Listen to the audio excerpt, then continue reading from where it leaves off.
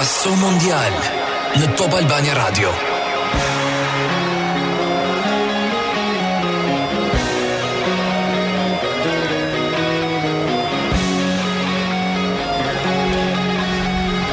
Përshëndetje miq të Pasó Mondial, jemi live në Top Albania Radio si çdo ditë në ditët e botërorit të Katarit, po afrohemi drejt fundit. Sot jam me disa miq që kanë tifozëri të ndryshme në këtë botëror. Jam me Lorenzo Eminin njëherë që është tifoz i arbitrave, i ekipit të arbitrave. Tani kanë mbetur vetëm 12 ende në garë për 4 ndeshje që kanë mbetur akoma. Do flasim për këto 12 emrat e famshëm. Për 3 ndeshje se ajo. Jam me Erion Malek, tifoz i Francës, tashmë prej Zhirus dhe Teo Fernandez. Përshëndetje. Jam dhe me Ladi Hoxhën, pedagogun ekonomiku që është tifoz i Brazilit. Sot do na thot pse i nxori Neymari këto bisedat private që kishte me shokët e tij të skuadrës si bëri publike. Dhe sot Daily Mail e quan WhatsApp leaks i Neymarit. Domethënë me i kanë nxjerrë të gjitha këto mesazhe që kishte me Rodrigon, me Thiago Silvën, por edhe me Marquinhos, lojtar të paktën që e vuajtën më shumë me eliminimin e Brazilit, duke qenë se 2 humbën penallti. Thiago Silva ndoshta ka botrorin e fundit me shumë mundësi, se 38 vjeç tani nuk besoj që do vazhdoj gjatë apo jo. Nuk besoj. Atëherë Glendo, unë jam i idesë që Brazili tani mund të nxjerrë jo vetëm WhatsAppin, po mund të nxjerrë çfarë doj, se vet doli nga ky botror ku ishte shumë favorit. Madje unë gjykoj që ndryshe nga shumë ekipe të tjera, Brazili ishte shumë i bindur në fuqinë e ekipit, në talentin e lojtarëve. Madje po shikojnë disa momente arritën u bën edhe pak antipatik për ne të tjerët që nuk jemi ndoshta tifoz tyre që i shohim nga një këndvështrim tjetër. Po nga mënyra se mënyrën e kërcimit, mënyrat se si sa herë që shkonin Neymari bënte një korne, i kthei tifozëve, i fliste. Sigur kishin shumë vetbesim David, Po vetbesim, duke sigurisht ishin shumë të sigurt që do shkonin te fitoria. Po ja, pyetet ta të shoh çfarë do thot Ladi që ishte më i bindur se Neymari.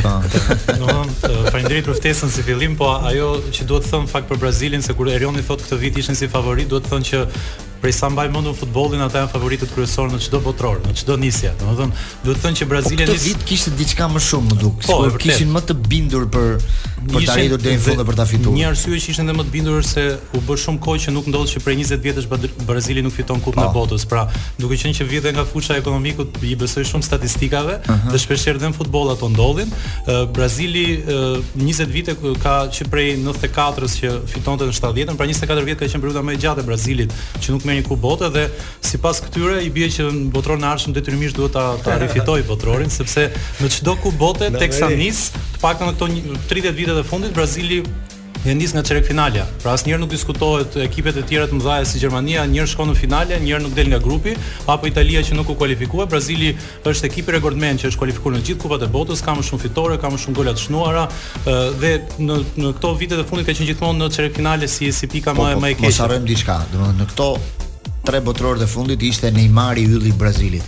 Sot nuk gjej një yll brazilian për botrorin e ardhshëm. Ose do mbajnë Neymarin me forcë, do ta mbajnë edhe 4 vite. Si shkon kjo punë? Ose ndryshe se nuk shoh në yll brazilian që po lëvizën për Argentina. Gjithë presioni që ndjen Argentina është pikërisht sepse në gjithë popullsia dhe fansat në botë pretendojnë që të fitojnë botrorin këtë vit. Në të kundërt nuk kanë shans më. Iku Messi dhe ta mbaruan. Kjo është ideja, sepse ka një boshlik mbrapa. Nuk thën kokën s'ka një yll për të. Ti nuk e garancitë të rinjt. Nuk e ke kur garancinë që do të dalë një Messi apo një Neymar tjetër, Mund të sigurisht do të dalin talente, pa diskutim, kanë filluar të japin shenjë. Po kur nuk e ke garancinë. Do shohim nëse në 4 vite Brazili do ta nxjerrë dot një as, një Neymar tjetër, nëse ose do të mbaj Neymar. Neymari s'ka thënë akoma që nëse do vazhdoj të jetë pjesë e kombëtares apo jo. Shumë prej tifozëve të Brazilit ose shumë analizë ndryshme është thënë që dhe një ndër shkaku i dështimit të Brazilit këto vite ka qenë edhe pikërisht Neymari. Pra, individualizmi i tij, sepse Brazili teknikisht këto vitet e fundit është një ekip më shumë europian. Nuk është më Brazili dikurshëm i atij spektakli, dhe Neymari duke pasur një tjetër formë loje, shpeshherë me polemikat që krijonte, e çfokusonte vëmendjen nga fryma e grupit dhe nga suksesi i pritshëm. Kështu që le të themi nuk është aq lajm I keq që Neymari do mungoj. Atë ditë me Kroacin e shpëtoi goli se lojtari më I dobët duhet ishte po mos kishte bërë gol. Po, është po ta shikosh dhe lëvizjet që bante triptime të gjitha nuk është e thënë që lojtari të jetë më I miri ai që është në fushë.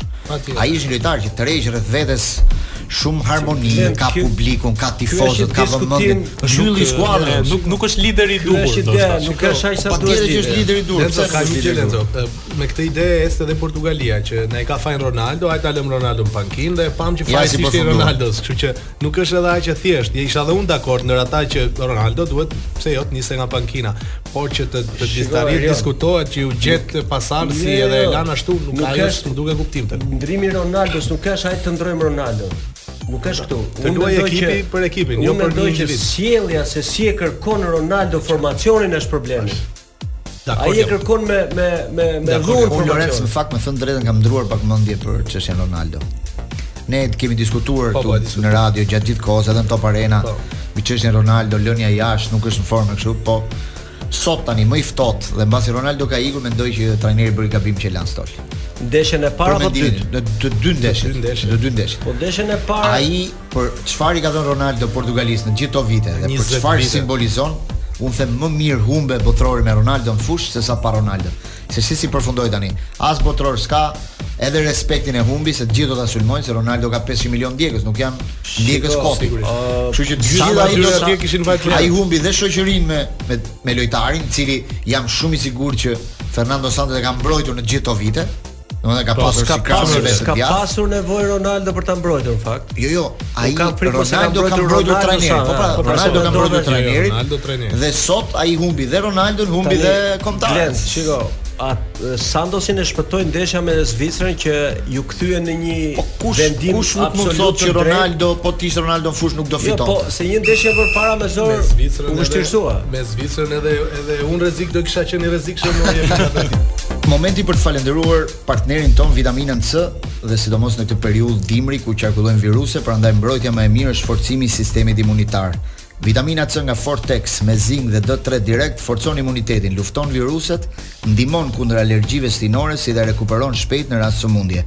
E paketuar në bustina pluhuri dhe shumë e shijshme, vitamina C me zink dhe D3 nga Fortex është e vetmja që mund të pihet lehtësisht pa ujë nga fëmijët dhe të rriturit. Mund ta gjeni në çdo farmaci.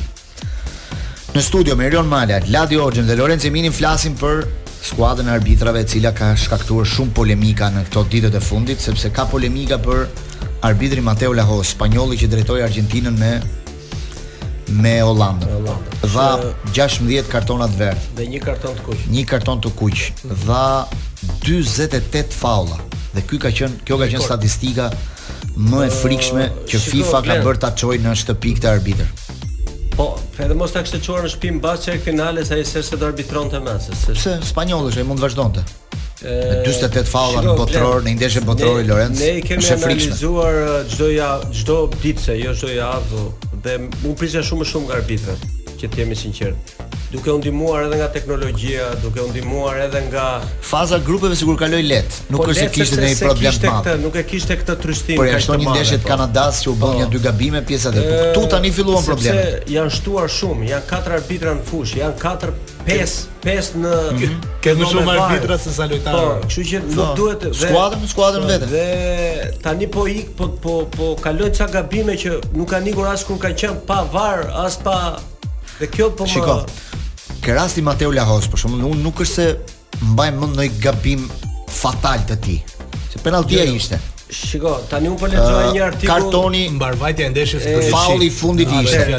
Në mënyra se si menaxhoi ndeshjen, ai çoi se ekipet ndeshkoheshin me 16 kartona të verdhë. Joni ma lexoj më anë nga që më ka këtu afër. Shiko, një arbitrim të keq nuk e bën një vendim I gabuar. Absolutisht jo. Një arbitrim të keq e bën gjithë ndeshja. Sa I prish ndeshjen. Domethënë në fjalorin ose në si do ta shpjegoj pak më ndryshe, në manualin e arbitrimit thon më mirë bën një gabim flagrant se sa të bësh 3 apo 4 apo 5 të vegjël, se ato prishin ndeshjen. Një karton I verdhë pa dhënë, një faul pa dhënë. Pse than për arbitrin brazilian, Francë, Angli? Ai ishte jashtë komplet ritmit të lojës. Ai s'ka dhënë 4 faulla. Wilton Sampaio, ai vazhdon të jetë listë, kështu që mund të jetë kandidat edhe për finale. Ales po heqin nga lista atë që mos po heqin që mos e duket sigur po i certifikojnë gabimet, po ai ishte dukshëm, ishte jashtë. Na thyr pak listën kush ka mbetur akoma tani. Nesër ndërkohë Argentina me Kroacinë drejton Orsato. Orsato gjithë stafi. Mendoj që ky janë italian. Tani, kur Orsato bën gjysmëfinale, nuk bën më finale. E mbyll dom. Po e mbyll. Kështu që iku një. Atëherë ndeshja me Francën nuk ka dalë akoma. Dy arbitrat, kemi dy anglezët, Anthony Taylor,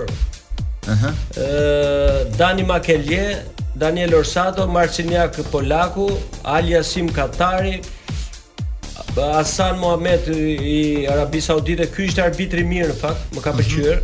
Arbitri mirë ishte edhe Ramos meksikani. Po. Arbitri mirë ishte dhe amerikani. Janë në listë. Po janë në listë. Janë akoma në listë. Ishte shumë arbitri mirë. Tani, duke parë situatën që janë arbitrat. Largimin e Orsatos do drejtoj nesër dhe s'ka kuptim që do vazhdojë finale. Kalibrit lart aty. Kush mund ta drejtojë finalen? Finalen, që po varet se edhe megjithëse këta janë ekipet e tyre. Për mua anglezi. Oliver. Një anglez që është më i miri i Premier League. Michael Oliver. Po anglezi Mekeli. Është ai alternativë fortë. Edhe ai patjetër është alternativë. Se Oliver më duket se s'është. Jo Oliver, ke vetëm Anthony Taylor. Anthony Taylor. Ma bit sepse ky nuk është se ka arbitruar mirë. Ky Taylor. Nuk është se ka bërë gabime. Jo, ka bërë ka dhënë një gol te Arabi Saudite që i ra topin dorë. Nëse dalin dy skuadra europiane, arbitri do të jetë europian apo jo? Po s'ka si problem. Po mund të jetë jo europian apo jo? Patjetër mund të jetë. Po nëse dalin dy skuadra jo europiane, shumë Argentina dhe Maroku, mund të jetë europian prapë. Mund të jetë edhe ndërkombëtar, mjafton mos jetë nga për sa i përket të Laosit. Se kishte lexova një artikull të përkthyer edhe thoshte që arbitri kontrovers dhe un kam të njëjtin mendim për këtë. Është arbitër që krijon situata të çuditshme gjatë lojës. Unë kam parë ai, nuk është derbi Real Barcelona se ky është një arbitër që në fush do kërkon vëmendje, bëhet personazh, kërkoj që arbitri mirë është ai që nuk duket fare. Ashtu është. Ky i kap lojtarët, e kapte Neymar nga qapa, sikur e ka mirë vetë. Madje po e ke parë një veprim të Neymarit që i tha don't touch me. Shiko. Unë kam komentuar shumë në kampionatin spanjoll. Ai ka qenë një arbitër më i mirë në Spanjë. Në fillimet. Dita që ju shkatrua ishte dita që Jose Mourinho tha ky është arbitri më i mirë në Spanjë. Po, atë ditë që Mourinho tha këtë fjalim, mbaroi filmin. Ti burrit karriera i shkoi keq. Sepse filloi u rrit vetja, u rrit ajo vetja vet. Kujtoi se ishte ky më i mirë se lojtar. Ky nuk është nga Shkodra Glen. Është pak a shumë ajo që ndodhi edhe ty në karrierë Lorenz. Ky duhet ta menaxhonte më mirë. Kur të kërkonin të gjithë presidentët e superiores, edhe ty të rrit mendja dhe ti the jam unë dhe s'jan këta dhe pastaj e arriti topin, ky ka arritur në maksimumin e karrierës. Është pjesë e ekipit ton tani. Nga fusha tak erdhi në proces pastaj që edhe i diçka tjetër. Maja. Sepse edhe për të ndeshja Portugali-Marok kishte probleme me arbitrimin. Unë e shikoj jo më shumë në fushë sepse ai arbitri i Argentinas ishte deklaratën që bëri Pepe. Edhe Pepe dhe Bruno Bernardo Silva. Bruno Fernandes. Sepse ata e akuzuan që dhe aty fakt po ta shikosh kanë një të drejtë që si ka mundësi thon, kur ti ke 36 arbitra kryesor vendos në ndeshjen decisive një Argentinas. Që Argentina ke ndeshjen e radhës. Po bëri ndonjë gjë ai. Shiko, ata thonë që beri, unë ato që thonë unë nuk i quaj, nuk s'm quaj. Kërkuan penalti. Por mënyra se si, ore, zberi. Tani pse duhet FIFA ta bëj këtë që të krijojnë këto polemika? Shiko, Lenzo ka një problem që unë jam dakord me një pjesë këtyre gjërave. Problemi që ndonte fakti që ne përmendëm, tani ke arbitra po aq sa ke lojtar në fush dhe të arrish të kontestosh edhe mbasi ke 3-4 arbitra në fush, nga 4 janë në VAR, e me radh plus gjithë kamerat. Unë nuk e di se si mund të vazhdohet, domethënë që të ketë polemika kaq të thella, kaq të rënda në një moment kur e shohin 15 vet një veprim që ti bën në fush. Tani dakord, interpretimi edhe me VAR edhe pa VAR, interpretimi individual do vazhdojë të krijojë polemik. Për mua është penallti, për ty s'është, edhe kur e shohim në VAR, apo jo. Patjetër. Por ka një rregullore dhe rregulloren e zbatojnë ata që janë aty dhe që gjykojnë që e lexojnë në këtë formë, për cilën janë trajnuar, ti e di që ata trajnohen, e bëjnë stërvitje me radhë. Unë jam dakord që të ketë deri diku polemik kur një lojtar e gjykon të gabuar apo mosdhënien e një penalltie e gjykon decisive, po që të çojnë pesh ton pse na vure Argentina, pse na vure Portugez. Më erdhe fiks aty ku doja. Se vetëm timin nxjerr. Po kjo është pra. Dhe Mateo Laos, po ta marrësh ndeshjen dhe ti shikosh rastet, nuk ka gabuar. E vërtet. As te penaltia. E vërtet. As te ndoshta ai top. Linja e përgjithshme vetëm ai rast. As te faulli që u barazua, se dha jesh faul. I vetmi vendim që mendoj unë ka gabuar, por për menaxhimin e lojës bëri mirë që nuk e dha karton të kuq ishte i Paredes. Që bëri faulin dhe aty është kartoni verdh dhe pastaj duhet të jepte edhe karton të verdh ose mos jep direkt karton të kuq. Aty ka bërë menaxhim dhe për mendimin tim ka bërë mirë. Për çetësuar gjithë situatën, po. Por pse Mateo Laos na doli që ka arbitruar keq? Sepse gjithë loja nuk ishte në standard. Do të thënë ishte jashtë ritmit të lojës. Ja caroi lojtarët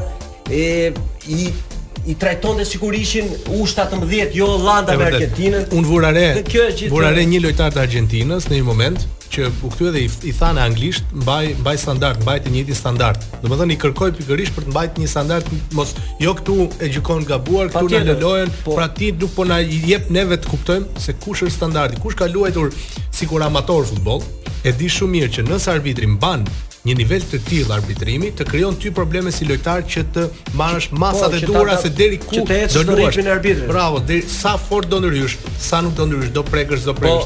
Arbitri është ai që ta dhe ajo që ka kapur Blendi, patjetër që është e vështirë.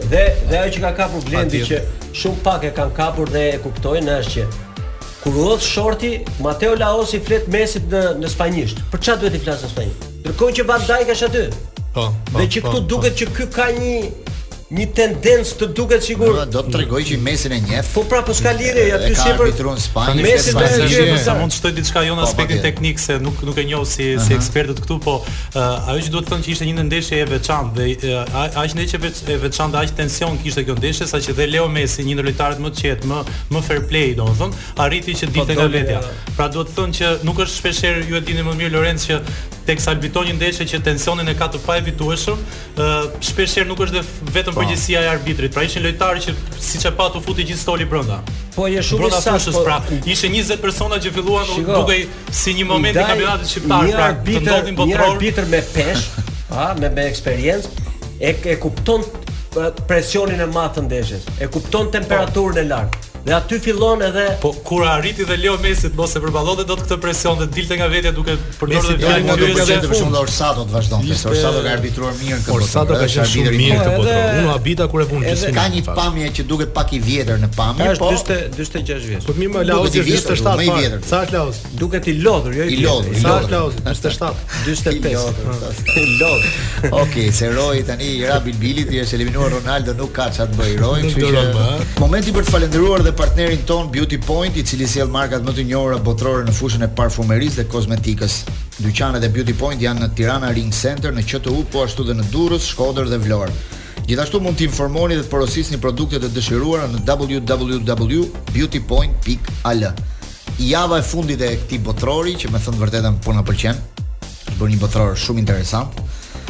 Ndeshjet tani janë vetëm 4, do t'i numëroj me gishtat e dorës, sepse janë 4 ndeshjet më vendimtare, 3 paktë vendimtare, se finale e vendit 3 nuk është një ndeshje e jashtëzakonshme, por duke filluar që nga nesër me Argentinë, Kroaci, të mërkurën pastaj Maroku me Francën dhe të dielën do të jetë finale. Të dy ndeshjet gjysmëfinale do luhen në orën 20 në orën e Tiranës, ndërsa finale do të jetë në orën 16. Unë dje sapo mbarova këshillën tënde për ta ndjekur serialin e Netflixit FIFA Vancouver.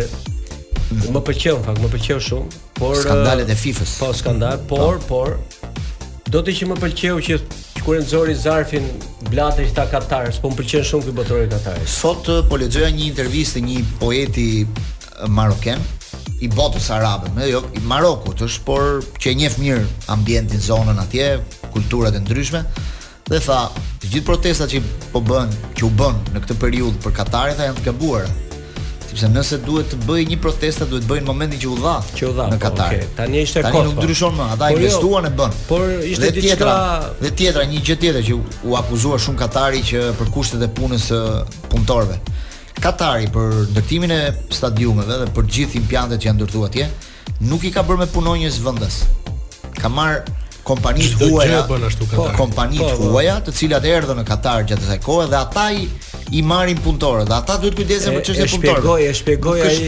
E shpjegonte te po, nuk është çështje e Katarit si vend se si punojnë një ndërkombëtare kompani që me punëtorët e saj. Topin tani kështu që e mora vesh, duke mos patur asgjë sigurisht me Katarin, jo vetëm si një vend i mrekullueshëm, por njëkohësisht edhe me ata që e drejtojnë, të cilët vetë ne ndoshta nuk kemi shumë informacion për ta. Unë dua të them vetëm diçka në lidhje me këta që njihen si migrant workers apo si punëtorët emigrant, me të cilët Katari në fakt ka ndërtuar gjithë shtetin dhe jo mo stadiumet e Botërorit. Problematika është kjo. U gjykua gjatë gjithë kohës Katari për mënyrën se si i ndërtoi stadiumet, nuk është se u gjykua tani.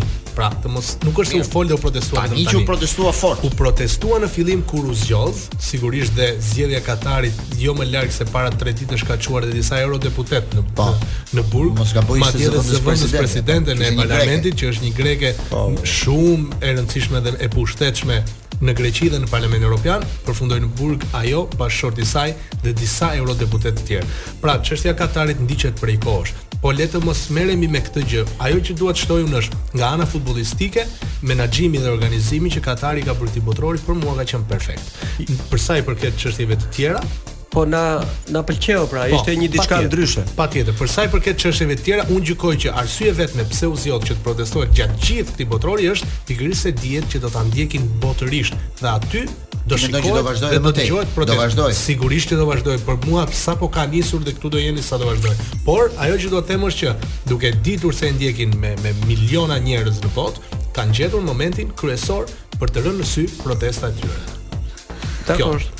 Të mbetemi pak te Franca, që ti e ndjek me kaq e ndoqa, i thash Lencit te Top Arena të ditë, më thoshte duhet mbajtur Mbappéja, i thash Lenco, lere Mbappén shif Giroud. Atëherë tani që po takojmë mbrapa ke drejt do të Lenci, sigurisht Lenci kisha drejt. Tani unë gjykoj për Giroud në datë 24 nëntor ka bërë një deklaratë Ibrahimović, i tha ky do jetë lojtari zbulim, lojtari më i mirë, ylli i Botërorit, në 24 nëntor. E kam dëgjuar, vërtet është shumë. Thon para 3 javësh ai thoshte të fjali. Dhe sot Giroud është një nga, përveç se ka thyer rekordin që është shënuesi më i mirë i Francës, por është në një formë fantastike, një lojtar që po qen zonë. Kurse ajo që po shikoja Glen, të psosh atë gol me Anglin, po shikoja po shikoja. Ore, 3 mbrojtës.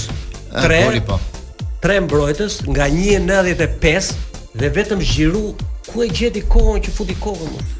Lojtar si ka mundësi ta kujton mua për jashtë fizikun, ai për pozicionimin e tij mua më kujton Pipo Inzaghi. Ai e gjen pozicionimin se ku do vej topi. Po një rast tjetër e peqë që mbas ikjes së Inzaghit ky është numri i parë që po ishte i mallkuar. Po. Ky është i parë kur e morët ju te Milan e morët kështu për rezervë, të ai ka kohë që po kërkohet në disa skuadra. Ati besuan në fakt Maldini dhe Masara i besuan shumë. Po çfarë erdhi me parametra zero. Po mirë nuk është marrë rastësor. Në të njëjtën merkato, në të njëjtën fazë merkatoje, Chelsea ka shitur Milanit më falni, Chelsea bleu Lukakun për 100 milion, ndërkohë që Milani merrte Giroud për 1 milion. Okej? Dhe tani ku jemi, ku është Lukaku për sa i përket performancës? Ju besuan një 36 vjeçari, u tallën fillim me të, thanë ja sa të vijë Origi nuk do luaj mas te Milani, ndodhi e kundërta, ai është në formë tani. Vetëm se ka një diferencë shumë të madhe që vërete ai që ai rri dhe në stol.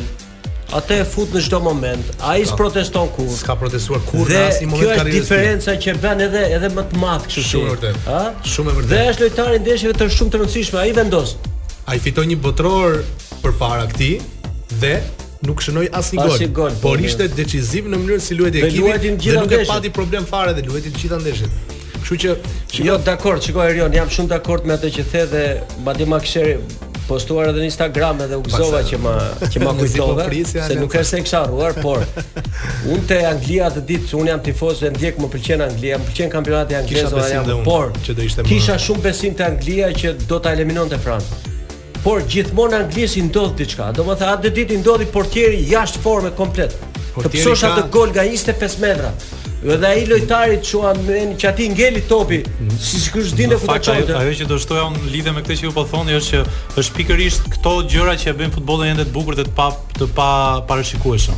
Sepse nëse do bazoheshin tek studimi që Oxford bëri, Universiteti i Oxfordit, në bazë të inteligjencës artificiale, të datave që ata kishin grumbulluar për gjithë ekipet, lojtarët, performancët e më radh, sot ne do kishim një finale Brazil-Belgjik.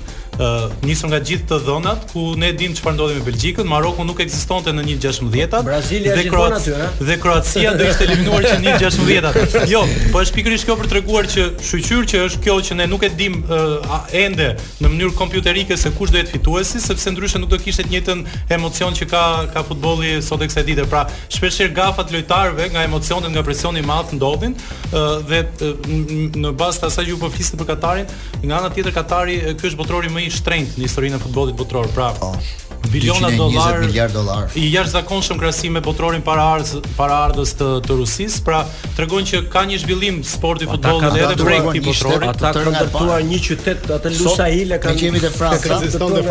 Sot BBC-ja ka publikuar një pamje ku kanë qenë dy ekipet në tunelet e stadiumit para se diçin ku Mbappéja i zgjaste dorën për ta përshëndetur Walkerin dhe ai si hidh as shikimin dhe nuk ja ktheu. E ka pas çike me frikë. Jo me frikë, po i qëndroi shumë kështu. Ai ky donte ta zbuste pak relatën edhe pse Walker kishte deklaruar që nuk do i shtroj tapetin e kuq, domethënë bëhet gati për goditje. Nesha e përballoi përveç një momenti që ai u nis edhe skapej më pas. Ka dhe një gjë edhe aty te ai moment kush ka luajtur futboll, di një gjë që mbrojtësi është në dizavantazh për një arsye. E para niset 1 sekond pas sulmuesit se duhet i lexoj lëvizjen, e dyta pret që çdo moment ai mund të kthehet, të ndalojë dhe të kthehet. Pra është mbrojtësi është shumë i pozicionuar. Në atë moment ai e mbajti lart, nuk është se e laç futej brenda. Unë atë i thash dhe në studio atë ditë. Ai do t'i vështirësoj ditën bashkë me një dopjus tash që do jetë një mesfushor Declan Rice ose Bellingham do t'i vështirësojnë ditën. Dhe në fakt ai ishte shumë i limituar atë ditë. Mbappé. Doli pastaj Griezmann, doli Giroud, Chouameni që ishte një gol që hapi gjithçka. Është lojtar që vlerësohet shumë. Jo vetëm që vlerësohet, po që vlerësohet edhe Pogban. E vërtetë është. Pogban, edhe sa që Italia e morën si shembull të dueli me Marokun. Mund të bëjë një surprizë tjetër Maroku këtë radhë. Maroku s'ka si çudi që të bëj surprizë. Për mua nuk do ta bëj. Por dy iberike i çojnë në shtëpi. Që edhe një tjetër mund ta çojë një që është afër. Unë jam bërë tifoz me Marokun sepse shikoj te ai ekip, e thash edhe aty te emisioni, po kam filluar po e studioj Marokun edhe atë që ti the dien kronikti që më pëlqeu shumë, që ata pas kanë një strategji, se ne mendojmë se Maroku papritur erdhi jo. Okej, unë mund të jo nuk vin asnjë rastisht. Ata kanë dalë kampionat me ekipin e femrave, me ekipet e klubeve me radhë. Skuadra e Vidat, në cilin ka qenë trajneri aktuali i Marokut, ka dalë 2 herë fituesi Champions League-s në 5 vitet e fundit. E dyta, mbreti që drejton vendin, Muhamedi 6, ka bërë një investim kolosal në futboll, në sport. Mbreti Muhamedi ka investuar në një qendër kishte 63 milionë euro. 600 makina luksi që kapin një vlerë, ai që nga 10 miliarderë do të vlerë. Pa diskutim.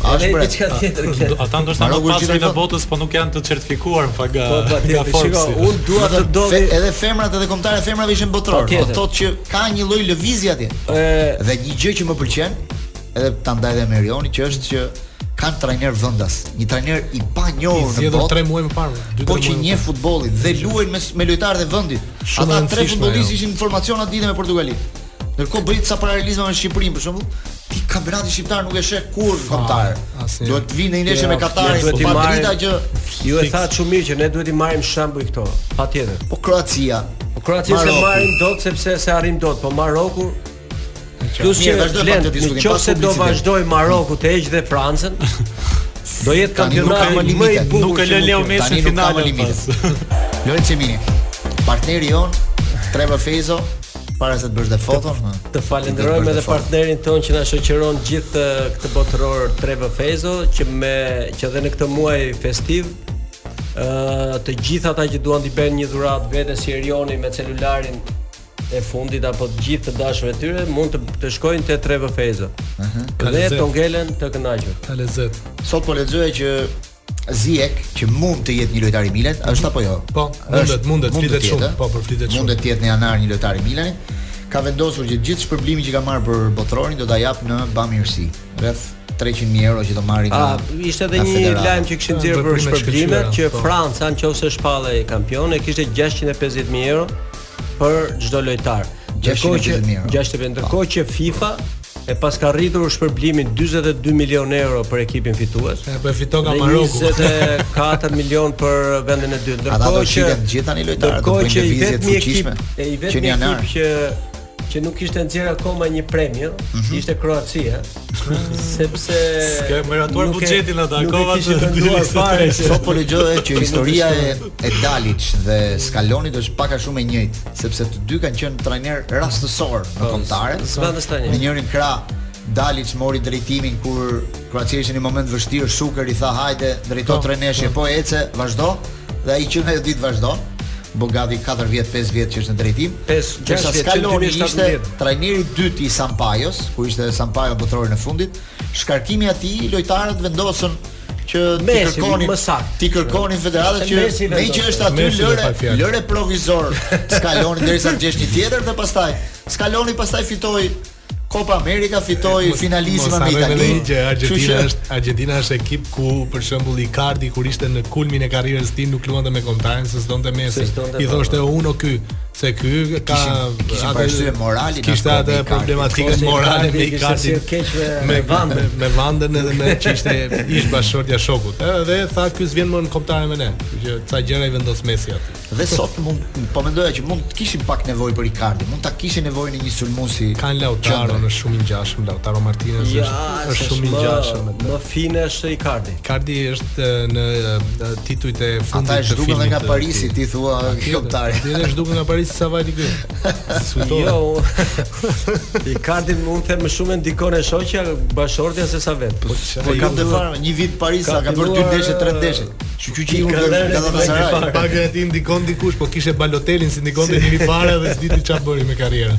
Po këtë Argentinë Kroaci si shikoni? Hajde, 2 minuta dhe fundit. Me qef apo se si tani me qef Kroacia Kroaci Marok më e mirë ishte Argentinë Francë. Finalja më e mirë. Duhet shoh një finale të bukur. Një finale të madhe. Duhet shoh një finale të madhe. Në përgjithësi në botror fitojnë skuadrat që kanë fituar gjithmonë. Unë me Glendin jam dakord tani. Për mua finalja ideale do ishte Kroaci Marok. Në situatën që do të vërtetuar gjithë botës që futbolli si dikur. Nuk ka atë kemi marrë si sinjal. Ku janë eliminuar shumë skuadra, tani gjithë tifozë italian, gjerman, spanjoll, brazilian, gjithë thon tani e humbëm ne po. Le të ikë edhe këta tjerë të fitoj Kroacia ose Marok. Pse unë besoj më fal, ja fjalia e fundit dhe e mbylla për sot. Se kam folur si shumë. Jepi s'ka gjë të lejohet. Pse besoj unë që finalja do jetë Kroaci Marok? Do jetë finalja më e veçantë të gjithë botrorëve dhe në një botror si Katari që është më I veçantë se asnjëherë. Do I vër kapakun. Kështu që mbajmë këtë që thash. Ne besojmë Argentinën me Francën. Nuk e besoj këtë. Nuk e besoj se ne kemi pas dhe Grekun në 2004 në Europian. Në Europian ndodhi një surprizë. Një surprizë që nuk e mbajti mend kush dhe nuk I vleti kujt për diçka. Kështu që nuk besoj që do jetë një mesazh kaq I madh, po unë personalisht ajo që si një tifoz I Barcelonës dhe I Leo Messi padyshim, sigurisht uroj shumë tashmë që Argentina të shkojnë finale bashkë me Francën dhe në fund të fitoj Messi që të certifikohet si më I madh I gjithë akorave dhe ajo që ndodhi këtë javë fakt humbi Brazili, humbën Spanja, Gjermania me radhë, më shumë polemika, më shumë audiencë mori ikja e Ronaldos. Pra eliminimi I një ndër atyre që të gjithë e prisnin pse të bëjë si më I madh në histori, kështu që unë besoj që finale do jetë Messi Mbappé, njëri që ka dominuar futbollin prej 15 vitesh dhe tjetri që mund ta dominojë në 10 vite të ardhshme. Kështu që besoj që në atë finale do vendoset kush do e mbaj këtë flamurin. Finale Messi Mbappé që do ta vendosi Giroud prapë ndoshta. Tu do jetë ata brojca që ka Argentina e vështirë. Me kokë fiton ai, po me kokë nuk do ditë që Cristiano Ronaldo që kalonte në botror dhe të gjithë thoshin do e fus, nuk do e fus. I është shtuar 13 milion djegës, kështu që shiko. Po nëse vazhdojmë ato teoritë që ka bërë Ronaldo për marketingun. Postimi që ka bërë Ronaldo pas ndeshjes, ka bërë një postim ai. Ka marrë 25 milion like. Dhe 1 milion komente. Postimi rekord në Instagram. Çfarë ndikim ka ky person? Çfarë duhet thot tani Fernando Santos?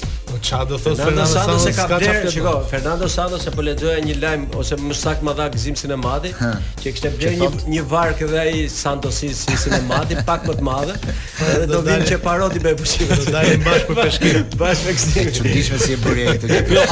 Duhet të thonë që u bë pjesë e historisë krejt pa dashje, se ndryshe nuk do njihej kaq shumë. Kështu që unë besoj që nëse do shtojmë këto teoritë që FIFA gjithmonë ka suportuar Messi me topin e art, ky është momenti që duhet ta suportoj deri në fund që të fitojë botrorin. Dhe sulmuesi i Marokut që thyu rekordin e Ronaldos për kërcimin, 20 cm më lart. Se lara atë Ronaldo 2.56 me 2.78. 2.78 lart. E ka kapur topin. Vetëm se ka dhe diçka tjetër Glen, që me kërcimin e këtij nuk u mora serie.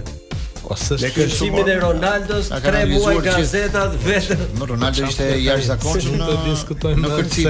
E kishin kapur edhe në 3D, kështu se si. Po Ronaldo i bënte 1-2 këto kërcime, ku 2 cm më pak, ku 2 cm më shumë, nuk është se bëri një herë si. Po duhet theksuar çfarë u komentuar shumë për Ronaldon, ishin lotët e tij, por nga ana tjetër kishte edhe kritika për të faktin që pavarësisht humbjes, iku menjëherë në tunel, nuk ndeti me ekipin, nuk respektoi tifozat, pra e mori humbjen personale. Pra nëse në të shkuar ishte përpjekur të tregojë si lideri i kësaj Portugalisë në sukseset e së shkuarës, në këtë ndeshje tregoi që leadershipin ai Spaleta sido që të ishte duhet ta kishte përballuar ndryshe këtë përshtypje që prap një sondazh e gazeta më e madhe Portugalia Abola që tham. Abola po. Që ja faturuan tani gjithë humbje në Santos. Mbytën e Ronaldo ata. Tani sondazhi i parë që ne u morëm këto parena ishte që 80% mos futet Ronaldo, tani thonë ka Santos. Po janë 20% që u shtua. Shiko, dy pengjet e mëdha të botrorit janë Portugalia dhe Brazili. Për nga kontingjenti lojtarëve që kanë. Shumë vërtet. Ata janë pengu më i madh. Unë do shtoja Belgjika. Ka një Belgjika me yje. Belgjika ishte ka vite që diskutohet me yje pa yje në vend të parë në ranking e FIFA-s edhe prap nuk fiton asgjë. Unë se di si janë në vend të parë në ranking të FIFA-s. Janë sot fitojnë asgjë. Janë më të. Po kush ka lënë? Humbën tani para 2 javësh. Po nga 4 trajnerët që janë akoma në lojë, kë do vlerësonit si numri 1? Po. Për momentin Marokenin ka bërë pamundur. Do vlerësoj Dalic se ka kemi çiktonin, personale. Ke pasur ti personale me Dalic? Po e kam arbitruar me Dinamo. Jo, tash do të ke pasur kam thënë në emision, ja ta them në radio se shumë e bukur. Kur ka ardhur Dalic në 2009 e fundi lojës. Arbitroi Dinamo Partizani humte Dinamo, ky zotria vinte në fushë jepte dorë dhe thoshte thank you very much. Ty të duk një gjë e rastësishme atë. Ti ishe mësuar me dëgjuar të tjera gjëra. Ti ishe mësuar mbaronte ndeshja, be libër shtëpie.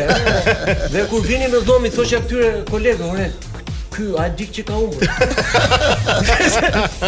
Dhe ky Çuna ju falenderoj për sot. Erdhi fundi Pasó Mondial, do takohemi përsëri nesër në orën 14 dhe ju dëgjofshim përsëri në evente të tjera. Faleminderit shumë. Faleminderit.